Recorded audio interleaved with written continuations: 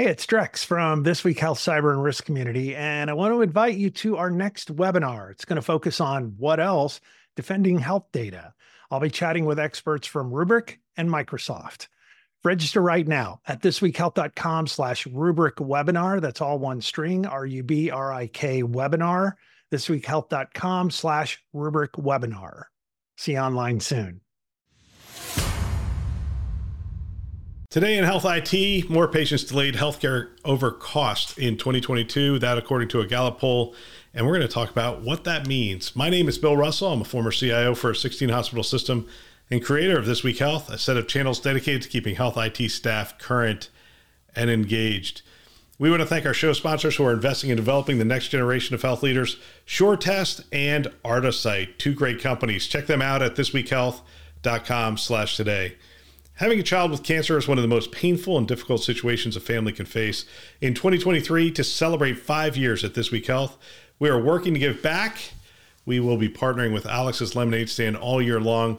We have a goal to raise $50,000 from our community, and we are already at $10,000 for the year. We ask you to join us. Hit our website, and in the top banner, you will see a logo for the Lemonade Stand. Click on that and give today. We believe in the generosity of our community, and we thank you in advance.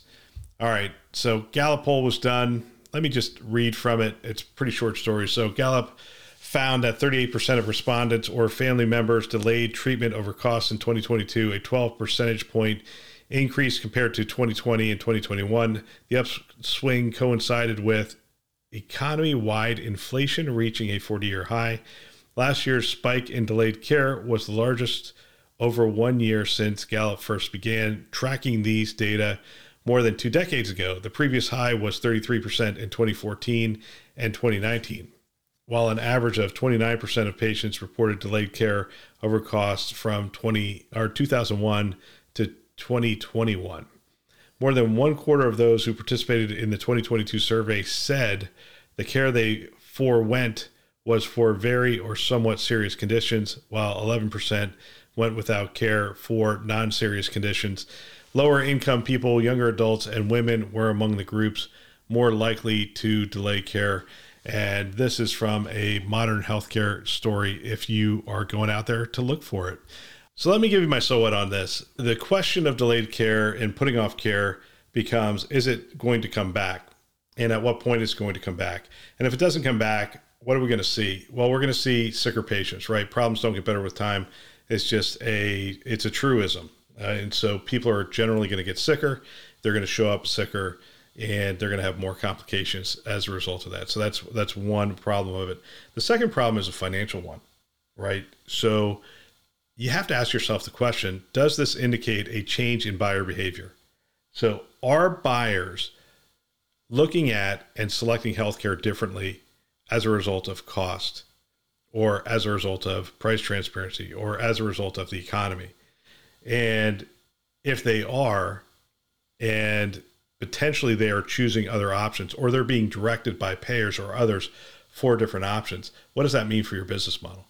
The problem with providers is we have very expensive infrastructure for acute care, right? Those campuses that we have, those hospitals that we're so proud of, those are becoming anchors. They are way too expensive to operate. And so as we move forward, if you are seeing a lot of this care get deferred or go to alternate care sites, you're going to have to compete. And in order to compete, you're going to have to set up those alternate care sites. You're going to have to go to the home. You're going to have to go to ambulatory surgery centers and urgent care. And a lot of health systems have done that, but they haven't done it in a way that cannibalizes their existing revenue, because if they do that, there's a significant financial penalty to be paid. I mean, you're talking about care venues, which could represent 2 to 7 times decrease in cost to the overall patient, not delivering on that very expensive campus. And I think what you have to do is you can't answer this on a broad national basis. You have to look at it market by market, and you have to look at it based on where your markets are. And we saw this with the Common Spirit announcement, where they said, hey, we're essentially heading towards a $2 billion reduction in overall costs, but hey, we're going to be increasing our spend in 2 of our markets. And it's 2 of the markets that are growth markets. They're in the Sun Belt, and they're looking to really expand their footprint in those markets. The Sun Belt in general has been growing. Again, not true everywhere. You have to look at it market by market. But if you look at Florida, Texas, Arizona, these are growing markets. And as you look at that, you have to say, all right, what is our approach in those markets? Now, other markets, which could be stagnant markets or even declining markets, could be a completely different strategy. Regardless, the question always is, has the buying decisions, has the behavior of the consumer changed? And if it has, how are you going to adjust your model? Like I said, those campuses are great for attracting people to acute care for long-term stays. But the reality is more and more care is going ambulatory. The surgery centers are becoming more effective, and safe options and alternatives were being directed there by payers, and payers are getting more sophisticated. Our buyers in terms of the employers and the commercial payers is getting more sophisticated, and they are directing the consumers. And the consumers, quite frankly, aren't looking for a surprise bill. They're looking for defined cost. And this is why price transparency isn't a regulatory item. It is a consumer experience item. They need to know how much they're going to pay before they start the process so that they can determine whether they're going to get that care. And I understand that when a physician hears this, they're sort of cringing. And they're saying, well, people shouldn't decide to get care on whether they should pay for it, they could pay for it or not. But at the end of the day, that's just reality. People are not going to engage in getting the care if they can't pay for it. And they don't know. In fact, the doctors don't know. No one knows when you go into a hospital how much it's going to cost or where the bills are going to come from. Some come from the hospital. Some come from, the anesthesiologist. And I mean, you get bills for the next 3 months from all these different sources, and you never know when it's going to end. No one knows when it's going to end. It's really kind of a completely broken model from a consumer standpoint. The consumer wants to know, hey, I'm going in to get this done. How much is it going to cost? They need to see the bill ahead of time and go, yeah, hey, you know what? I'm going to do that. I'm committed to my health. That makes sense. I can afford that. I'm going to do that. When they don't, the absence of information breeds fear. And when you have fear, people will delay care. But that's not the question is, has your buyer changed? Has their behavior changed? And if it has, you need to identify that very quickly. How are they buying care? How are they evaluating care?